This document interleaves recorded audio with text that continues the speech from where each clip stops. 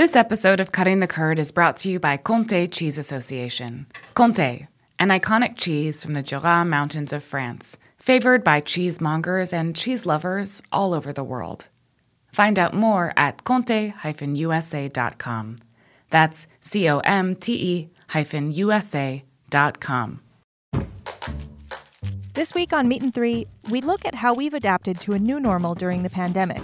From the business of restaurateuring and the new habits of composters, to learning from the past to prepare for the future, we're exploring what came before and what lies ahead.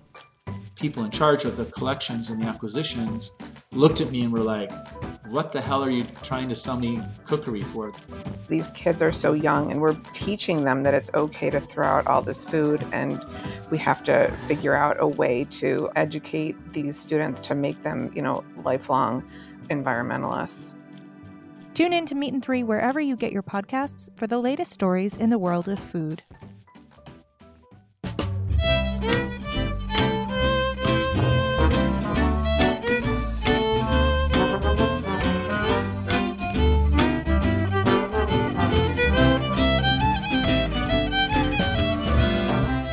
Hello and welcome to Cutting the Curd on the Heritage Radio Network. I am your host, Aaron Foster, and we're here to talk about all things cheese, specialty, deliciousness, and today also some real world stuff. I have with me Tyler Hawes. Tyler, most recently the president of Roland Foods, but with a deep background in specialty food and business entrepreneurship over the last almost 2 decades, I would say, everywhere from distribution to production to retail. And I've asked him to join me today so that we can continue in our deep dive looks at what the industry is doing in response to COVID. And these days in response to some of the movements for racial justice and what the near future looks like, the middle future, and the far future. So I'm planning to ask Tyler a number of questions that he can't possibly know the answer to, and we'll circle back in a little while and see where it's at. So Tyler, thank you so much for joining us. Oh, thanks, Aaron. Really nice to be with you and excited for the conversation. Yeah. So, you aren't currently a cheese professional, but you've obviously got deep experience in cheese. I guess my first question is, coming from sort of a distribution background most recently, and sort of witnessing large and small businesses handling the COVID, the emergence of COVID in different ways. Can you paint us a picture of what the landscape sort of looks like in general right now? Like, what are businesses sort of doing? What have they done? Where do they stand now? Absolutely. I think so. When we kind of look at the food distribution, landscape, you used to have, a very clear kind of bifurcated system. One that went into the retail trade and then one that went into the food service trade. And outside of, some independents and regional distributors, those two things didn't really meet. They're both rigid in their own ways, and you tended to kind of play on one side or the other. Now that kind of food service and retail is much more kind of a blur. You have restaurants are retailing, food service distributors, have tried to kind of capitalize by delivering, to end customers at home. So I think those lines are not as clear. You have, in particular on the food service side, much of an identity crisis, because what was their core competency, they've now tried to go where the demand is, which is food at home versus food away from home. Right. And that seemed like a move sort of born out of desperation when the well of sales dried up in the food service sector, right? Yeah, that's right. I think it was, we have this stockpile of inventory that was meant for the restaurant trade, and we see obviously this, massive demand happening at retail. We need to both sell into, retail from a wholesale perspective, but also how can we, capture a bit more of that margin and go direct. But from the beginning of that kind of strategic shift, I've been very skeptical, in particular around the economics. I think, at best it helps move some inventory, but at worst, I think it could actually, further perpetuate, a problem, just because I think it's so expensive to deliver a restaurant, let alone, $100 or $200 order to the suburbs. Right. It's interesting, I guess. When we're talking about cheese, we're generally talking about perishables, and you had all of this sort of, well, at the time it wasn't excess inventory, but it sort of overnight became excess inventory in the pipeline. And presumably not all of that was able to be sort of redirected to retail in time within the shelf life, right? Yeah, I think for a lot of folks that I spoke with, they ended up donating a substantial amount of product or heavily discounted it if they could. But the more esoteric, soft ripened cheeses, cheese that really needs somebody either behind an independent counter or at a restaurant to really explain kind of, how great it is and why it's so interesting. But those more kind of fragile, cheeses are very difficult to distribute unless you're shipping them directly to somebody's home. And even in that case, you can end up spending a lot of resources on customer service to, explain why, the rind is this way or the flavor is a little bit funky. So I think, a lot of the cheeses that you and I, would love to have at our table were the ones that were most difficult in terms of moving right off the bat. Does that make sense?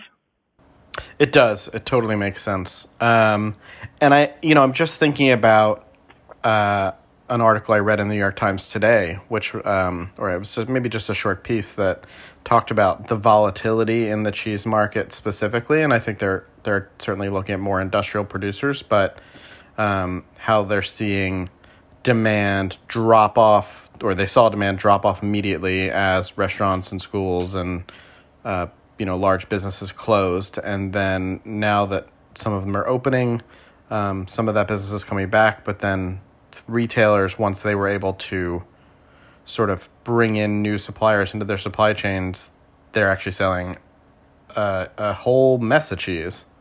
And so the producers are finding themselves kind of yo-yoed around. Yeah, it's so hard to plan, especially if you're a cheesemaker right now. I mean, it's hard to plan if you're a buyer. It's hard to plan if you're making a product, especially one that, is not going to be ready for 30, 60, 6 months, a year from now. So you are kind of, in this, area where you have to kind of anticipate that you're going to have to adapt. And so I think the more flexible you can kind of make your assortment, and maybe not take as much risk around products for any specific, channel. I would anticipate that we're going to continue to see these types of kind of, fluctuations in trading, between markets as the demand just, is so uncertain right now. Right. That makes a lot of sense. So, I mean, it's, anticipate needing to adapt sounds like a sort of wordier way of saying expect the unexpected. Yeah, I think, if anybody, so right now you've got this kind of, we're in this recovery mode. We're starting to reopen, and you think of that in kind of a linear or a step change fashion where, today is going to be better than yesterday. Next week is going to be better than this week. And I don't think that's the path that businesses should prepare for, cheesemakers. I think, it's going to be 2 steps forward, 1 step back, 1 step to the left, 2 steps to the right. So it's really about how you keep all available options open to you, because I think as soon as we start to get some consistency in demand, that's when things could change again as well. I see. That makes a lot of sense. And the idea that there would be consistency in demand anytime soon seems optimistic. Yeah, I think it is. You can't tie your business to reopening. You have to tie your business to the demand that follows, right? So it's great when, restaurants and small businesses can start to reopen, but, really the sustainability of those businesses and ultimately their success does not, come without substantial demand at levels that, have to really exceed 75% of what, they were doing pre-COVID, I think, to even, maintain a healthy business. In some cases more. Right. Depending on how, maybe leverage isn't the right word, but how profitable the business was beforehand, and what the exigencies are in the individual case. But certainly, I mean, if my business was 75% of what it was, it would be extremely challenging to run. So, well, and that's why I think, every business now needs to know their numbers better than they ever have before, and not only know what's happening, today and yesterday, but to have lots of different scenarios that you're planning around and saying, okay, here's what this could look like, scenario A, B, and C. How do I plan my business, effectively for all three? Both from kind of a base case to, kind of a worst case scenario. And managing your cash is the most critical thing you can do right now. And I think what my concern is that, there's some cash on the balance sheet of these businesses, whether it's a restaurant, or a small retailer that, is subsidizing their operating expenses to a pretty hefty degree. And the only way to solve for that is when demand returns at the levels that it was pre-COVID. And I think that's a recipe to have lots of zombie businesses over the next few months that won't make it. Yeah, I mean, I think you're seeing that just today with the announcement of the closing of Bedford Cheese Shop. And certainly a handful of other shops have announced that they're closing. I haven't seen as many cheesemakers announce that they're closing, and I wonder why that is, because I would think that some of these cheesemakers got stuck with a huge book of payables that they aren't going to collect on either ever or anytime soon. And certainly the same with distributors. And I wonder, is it simply that their models allow them to, to pivot to retail and replace some of that business, or that they have a higher profit, enough cash on the books to weather the storm, or why aren't we seeing more businesses failing, or is it that the government has pumped enough money into the system to prop everyone up for the time being? Yeah, I don't have clarity. I thought there'd be more restaurants that would have called it already as well. But you're seeing, at least you're not seeing that kind of public announcements. I know that a lot of those conversations are happening behind the scenes. My fear is that there's just not enough awareness of the solvency of the business in these moments, so that, this can very quickly, once we reach the end of the summer, kind of get away from a lot of these cheesemakers and small businesses because, maybe they felt comfortable, not comfortable necessarily with the cash on the balance sheet, but said, I have a little bit of time. But it's incredible how quickly, when there isn't demand happening and you've got, a storage locker full of cheese and other products, that's obviously, cash that's just sitting there, not being, converted on or shifting on the balance sheet. So it's a good question. I don't know, but I just encourage, all cheesemakers and small businesses to get the help and even invest in the help to really understand, the health of the business, and what it's going to take to kind of get back to, supporting themselves and obviously the employees, moving forward. Yeah, so it seems like a good time to invest in some accounting. Yes, I think so. I guess I wonder, you mentioned that you were surprised not to see as many restaurants call it quits overtly. I mean, so was I. I think partially, and a lot of these restaurants are buying lots of cheese or had bought lots of cheese that they then didn't or couldn't pay for. And it's a funny situation now because I have to imagine most collectors at this point are like, it's blood from a stone. There's no business, so how are you going to collect?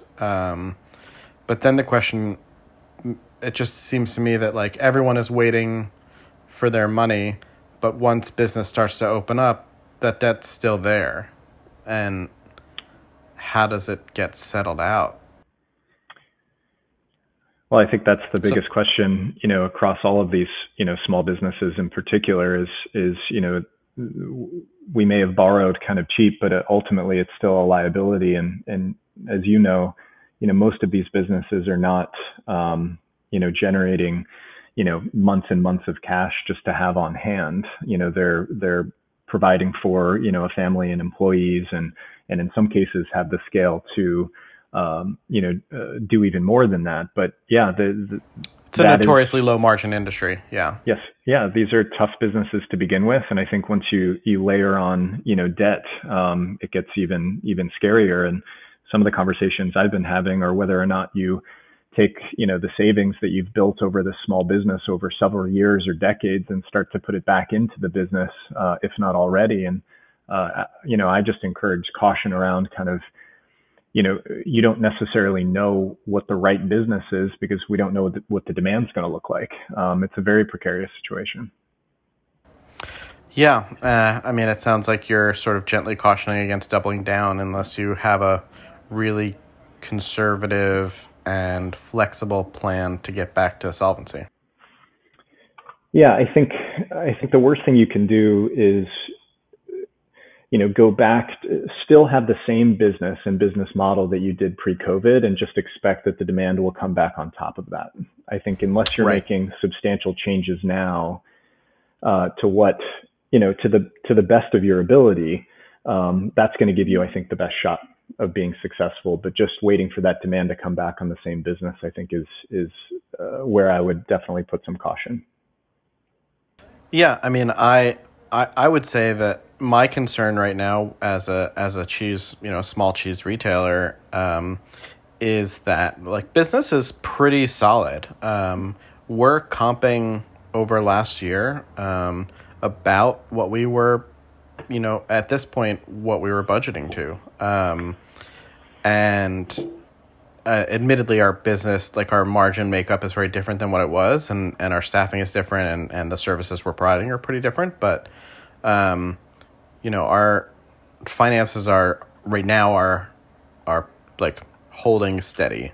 But I worry that and I think there's been a lot of debate around this, and I'd be interested to hear your take on it, about the $600 a week in unemployment stimulus, particularly for our industry that's been hit so hard, the, food and beverage hospitality, that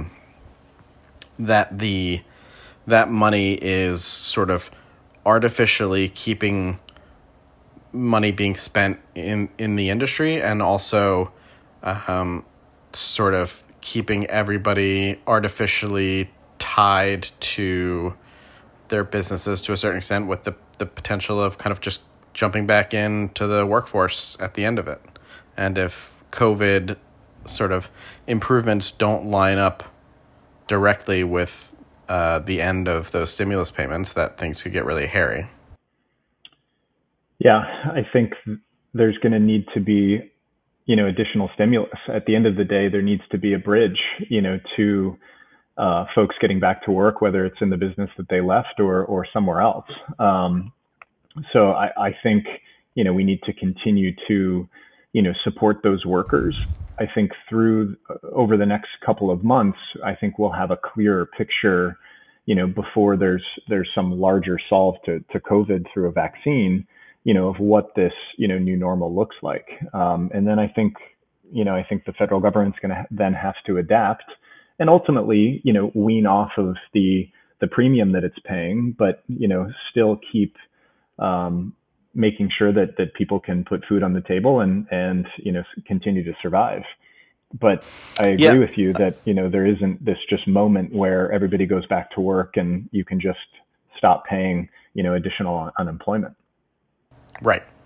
It does feel, speaking to other business, everyone's kind of hush-hush about this because, like, a lot of our staff that, or people, not our staff, but staff that has been laid off or otherwise let go and is collecting unemployment, they're often making more than they were working for the businesses that they were working at before. I personally don't have a problem with that per se, but it does create a perverse incentive or disincentive where it's actually an eerily difficult environment to hire in.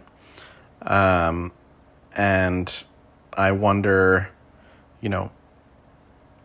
what it looks like to sort of change that dynamic where it does become where you can incentivize people to go back to the jobs, to go back to jobs and go back to the jobs that they were working at before, while also keeping money in the economy and not sort of fucking people over and taking money that they depend on to live.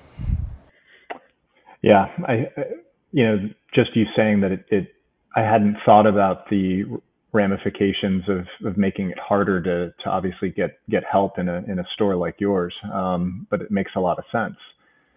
We would have hired probably for more positions earlier on if we could find people. But there's people have either stayed where they are and are working, or they left because they were afraid of getting sick, or they got laid off and then found that they could afford to live and stay home, which was sort of the point. Get out of the labor force. If you can't work remotely, at least stay home and don't spread the virus around.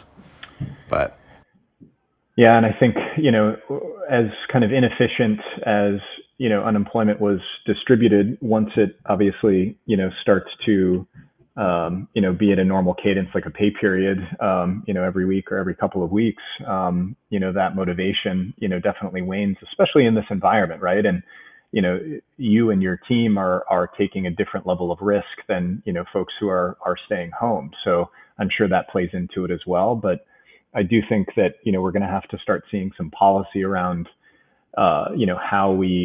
whether you create an incentive, maybe, in order, if you go and take another job, you'll get, a certain X number of weeks additional of unemployment to kind of prevent this from, becoming, I think, a very, very challenging cycle. But at the same time, we can't just stop paying that, right? I think you could go to a more normalized unemployment level. But obviously there's a reason that it was, the $600 a week to begin with. Right. I mean, it would be disastrous if we simply stopped paying it, and definitely having a situation where it's slightly harder for businesses like mine, businesses that stayed open, to hire and retain people is preferable to having a whole bunch of people who can't afford to pay for medical care, feed their families, pay their rent, and then still not be able to, if all of those people were like, okay, my $600 is gone, time to go back to work, there aren't nearly enough jobs for all of those people to return to work. Right. No, I think that's exactly right. So it's interesting. I think what we'll do is take a short break and hear from one of our sponsors, and then come back and talk a little bit about what seems to be the word of the day, which is the pivot. So this is Cutting the Curd. I've got Tyler Hawes with me. Stay tuned, and we'll be back momentarily.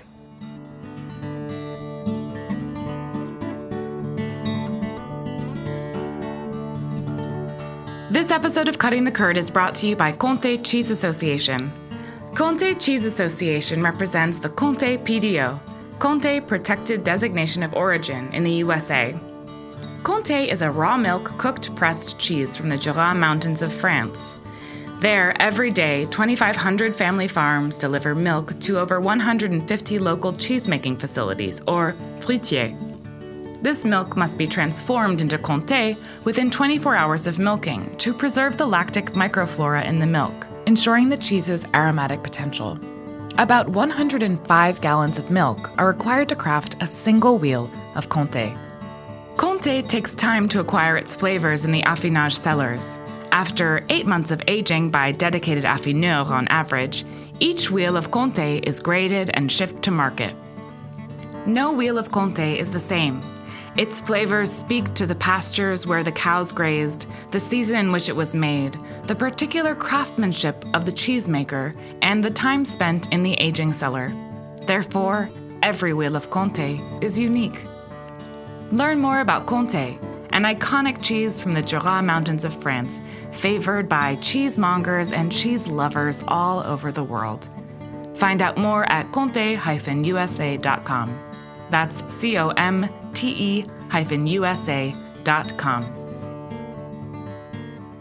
Hello and welcome back to Cutting the Curd on the Heritage Radio Network. I'm Aaron Foster, your host, and joining me is my dear friend, mentor, and just all-around brilliant business person and entrepreneur, Tyler Hawes.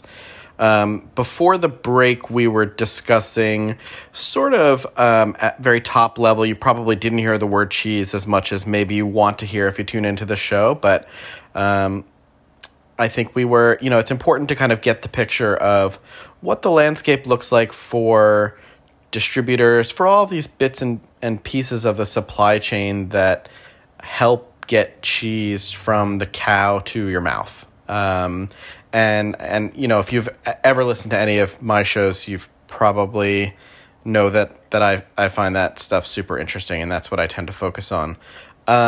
What I'd like to kind of spend the second half on is what I feel like is just the word of the hour, for word of the day, word of the month, word of COVID for for our business and our industry, which is the pivot. Everyone is pivoting. Where are they pivoting from? Where are they pivoting to? What are the dangers of pivoting in general? So I guess I'll contextualize it before I let you opine. Something that has always concerned me, my biggest fear as a specialty retailer, is that people eventually become so accustomed to Amazon, Walmart, Kroger, the convenience, the price, and the selection of shopping from those retailers outweighs the curation, the quality, the special products that they don't know how to handle, and the fact that you have to come to me to get it, virtues of small business. And I feel my concern is that this this COVID situation where delivery and contactless and curbside has really taken out one of the few remaining table legs that we had as a small business entrepreneur retailer. And speaking for myself, we listened to Bree of Cheese Shop of Salem a couple weeks back, and she told us how they pivoted really effectively, at least according to them, and moved a lot of their business online and curbside and e-commerce, and have felt like it saved their business and certainly kept them safe. We have made certain changes to our business, but have not really manifestly changed anything about the way that we do business. And I wonder, is this? I feel like you've got the MBA, not me, but I feel like one of the tropes is like change or die, and be flexible, move fast, and break things. All of these sort of trite cliches, but I am a little bit afraid. And so, how are you seeing people pivot? I guess is my question. I'll stop talking. You're here to talk to me. And yeah, what do you think? You've talked about being ready, sort of expect the unexpected and be ready to change. But what does that look like more practically? Yeah, I think I struggle a little bit with just the word pivot, because I think, to your point, it just kind of gets thrown around, and it's much harder than it sounds, right? Because you're creating another business within your business, or you're completely changing the way that you go to market, and I think everybody needs to know that that's a clunky process, and that you're going to learn a lot right from the beginning that is probably going to prompt you to continue to change along the way. So I think it's about thinking about it as definitely a journey, getting lots of feedback along the way, and obviously trying to reduce your risk, and hopefully you pick, the right spot or two, and you start to obviously get, the results that you're looking for. But I think if you are, if you're a business today that is not kind of digitally enabled in some way, I think you're going to struggle. I don't think, Aaron, you have the ability to order online, but you do have a very loyal and intimate following, I think, on social media. Was that a fair characterization? I think so. By and large, we do, and we try to engage with our social media sort of fan base or audience, and that's as far as we've pushed it. But I keep having this fear that keeps me up at night that if we don't get online and make it as easy or almost as easy to buy from us as it is to buy from Amazon or Instacart or FreshDirect or Peapod, that those customers that left me because they were too afraid to come to the store and went to places that maybe they weren't as psyched on but got used to ordering that way and felt safer doing it might not come back. Yeah, I think you do need to create that. I think there, unfortunately, is going to be a customer on the other end that, would just prefer to transact in that way, and that you can tell an effective story around the products that you're selling, and I think give a great value proposition, to those customers just in a little bit of a different way.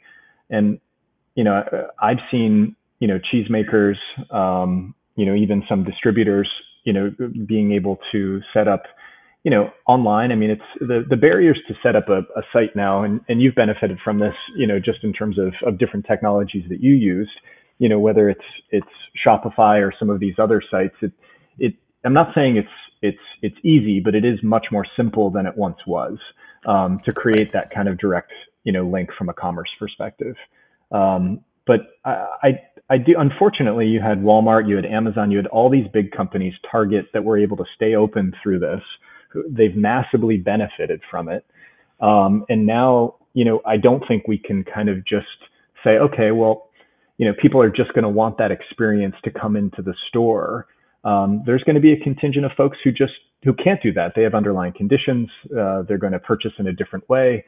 So I think, one would alienate, I think, good paying, healthy customers, if we're not providing, I think, what some would deem as kind of the safe and easy option of whether it's curbside pickup, some delivery mechanism. But yeah, and again, that doesn't need to become your only business, but it definitely can become a part of the in-store experience. Right. Yeah, I guess I feel a bit like I've struggled to leave behind that and to turn the ship. And it's funny because Foster Sundry it's not like we're a huge business. We have a staff of roughly 20, which is up from 11 at the height of the pandemic when, a lot of people left and moved away, and we did lay off 2 people. And now we've rehired and kind of we're back to our full fighting trim, and we still don't have parts of our business turned back on. But it still, even at this size, did feel a bit like steering a ship that had a lot of momentum behind it, and had trouble kind of turning it into uncharted waters of e-commerce and new business channels. Well, and rightfully so. I think early on you were just trying to make sure food was coming in and going out. But even think about for cheesemakers, and maybe this has changed, and I haven't been as close to the cheesemaking community as I was a few years ago. But, I think people went into cheesemaking to, make something they felt really, really good about, that it was, an art, and it was exciting, and it was full of creativity, and a little bit less around going into cheesemaking as a business to serve a particular market or customer, right? And so I think that's the challenge for cheesemakers now. A passion project is a little bit. Yeah, or sure. And a lot of these passion projects turned into incredible businesses because the market was growing. You had restaurants. Yeah, I don't mean to belittle them. But people went into it not because the margins in making cheese is so great and the work-life balance is ideal. They went into it because they fell in love with it and felt like they could make a go at it. And now that the market has limiting factors, right? So there's obviously certain cheeses are doing well at retail. There's less of a market at food service. I think, cheesemakers have to actually now say, okay, what can I create that, uses all of my knowledge and capability that will service the most demand that exists today, because it is more limiting than it once was, which I think is a little bit of a different approach, than many cheesemakers have taken from the beginning, which can be exciting. Some may view it as kind of limiting and selling out in different ways if it's creating something that maybe is less interesting or dynamic. But I think those are the types of conversations that a lot of folks are having right now. Right.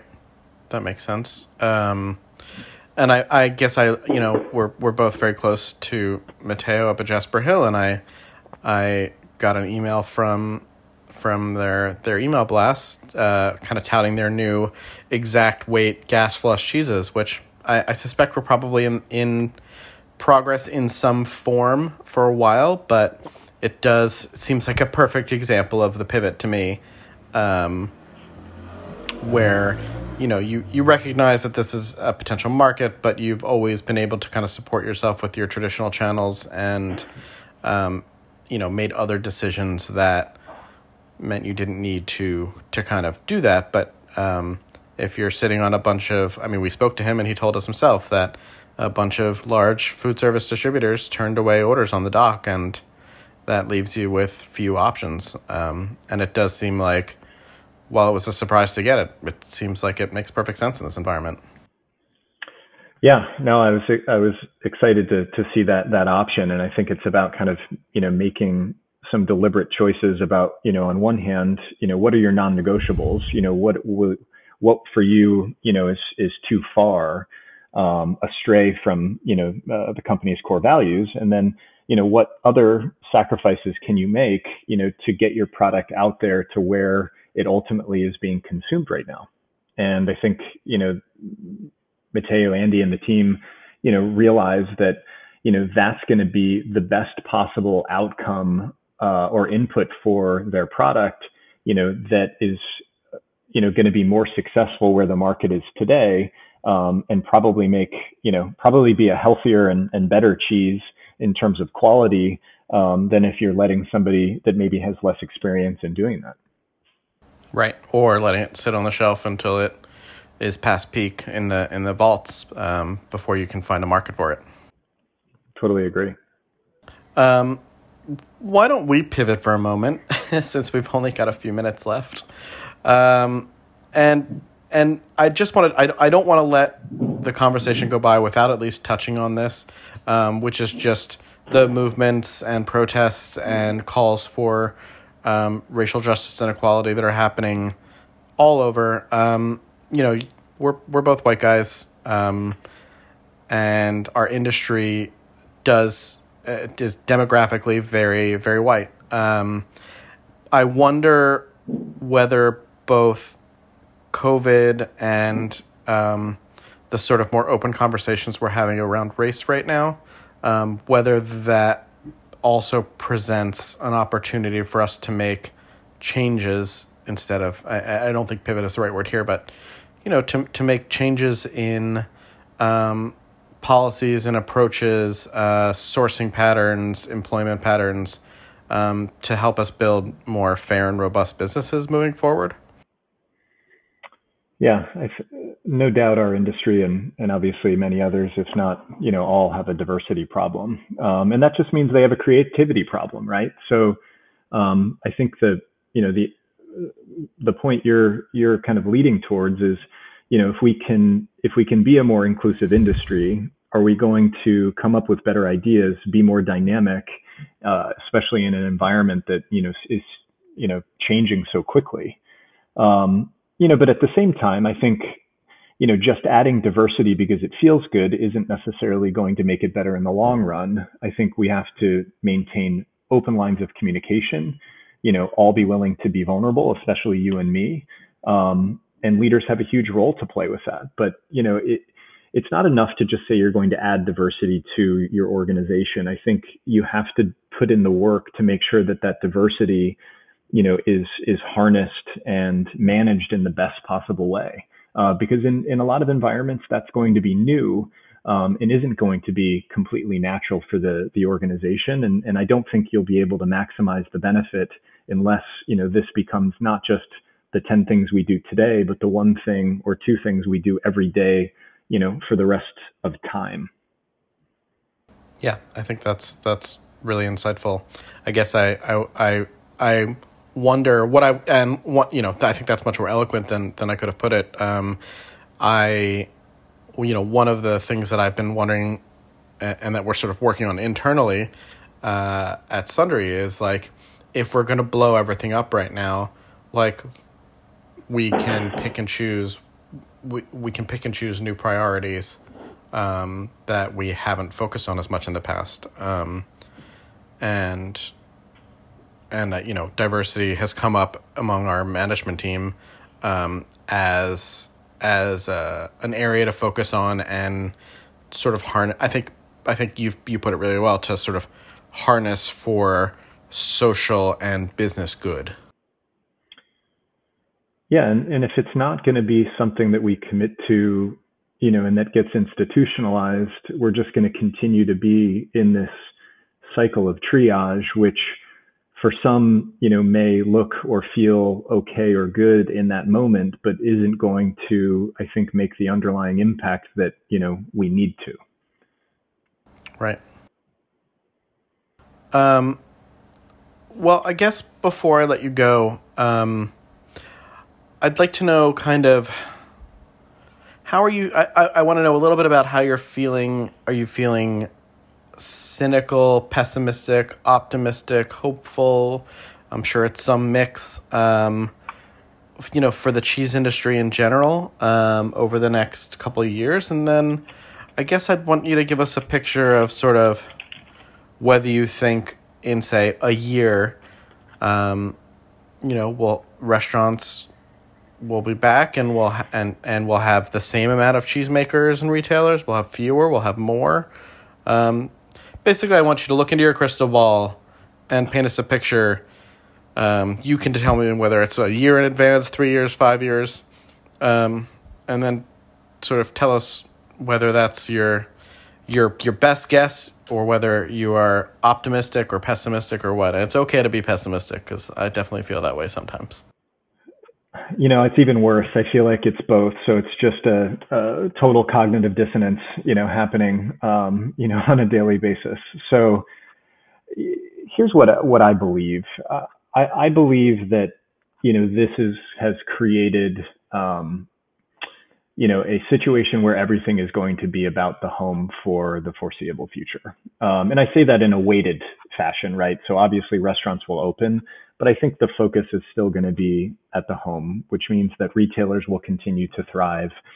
Cheesemakers that sell into the retail trade will continue to thrive in that part of the business.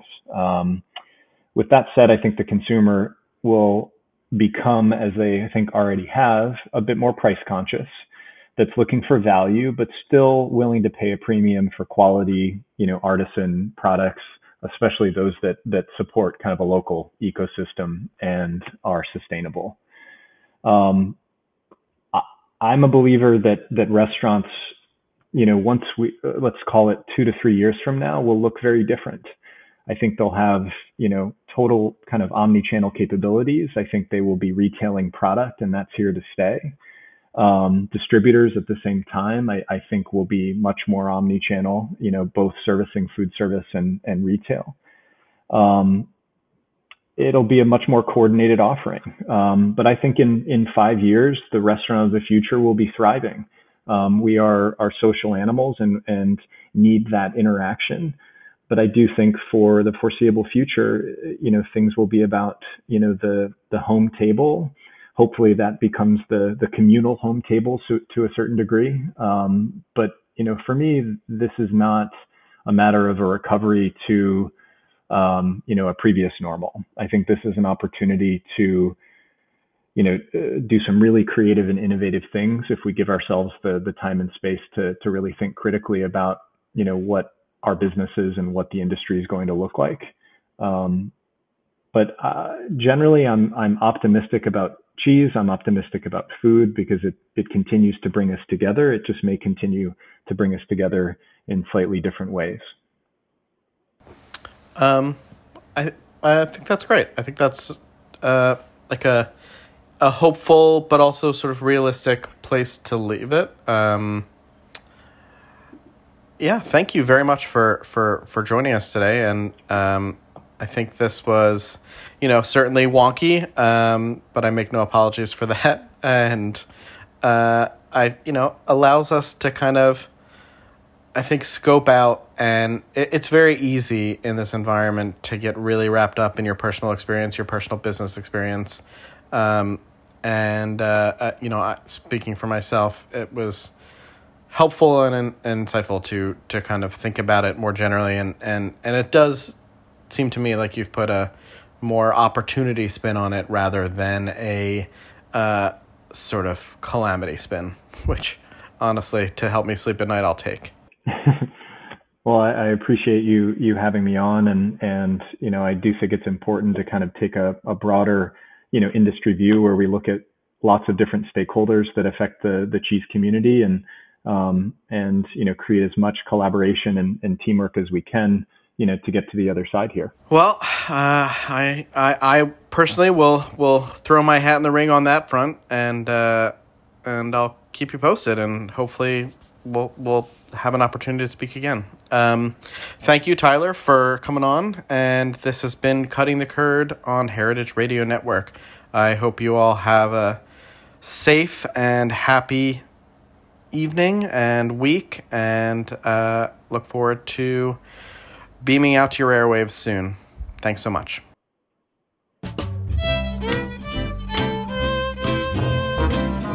Cutting the Curd is powered by Simplecast.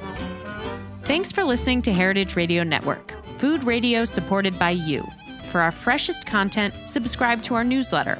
Enter your email at the bottom of our website, heritageradionetwork.org. Connect with us on Instagram and Twitter at heritage_radio. You can also find us at facebook.com/Heritage Radio Network. Heritage Radio Network is a nonprofit organization driving conversations to make the world a better, fairer, more delicious place. And we couldn't do it without support from listeners like you. Want to be a part of the food world's most innovative community? Subscribe to the shows you like, tell your friends, and please join the HRN family by becoming a member. Just click on the beating heart at the top right of our homepage. Thanks for listening.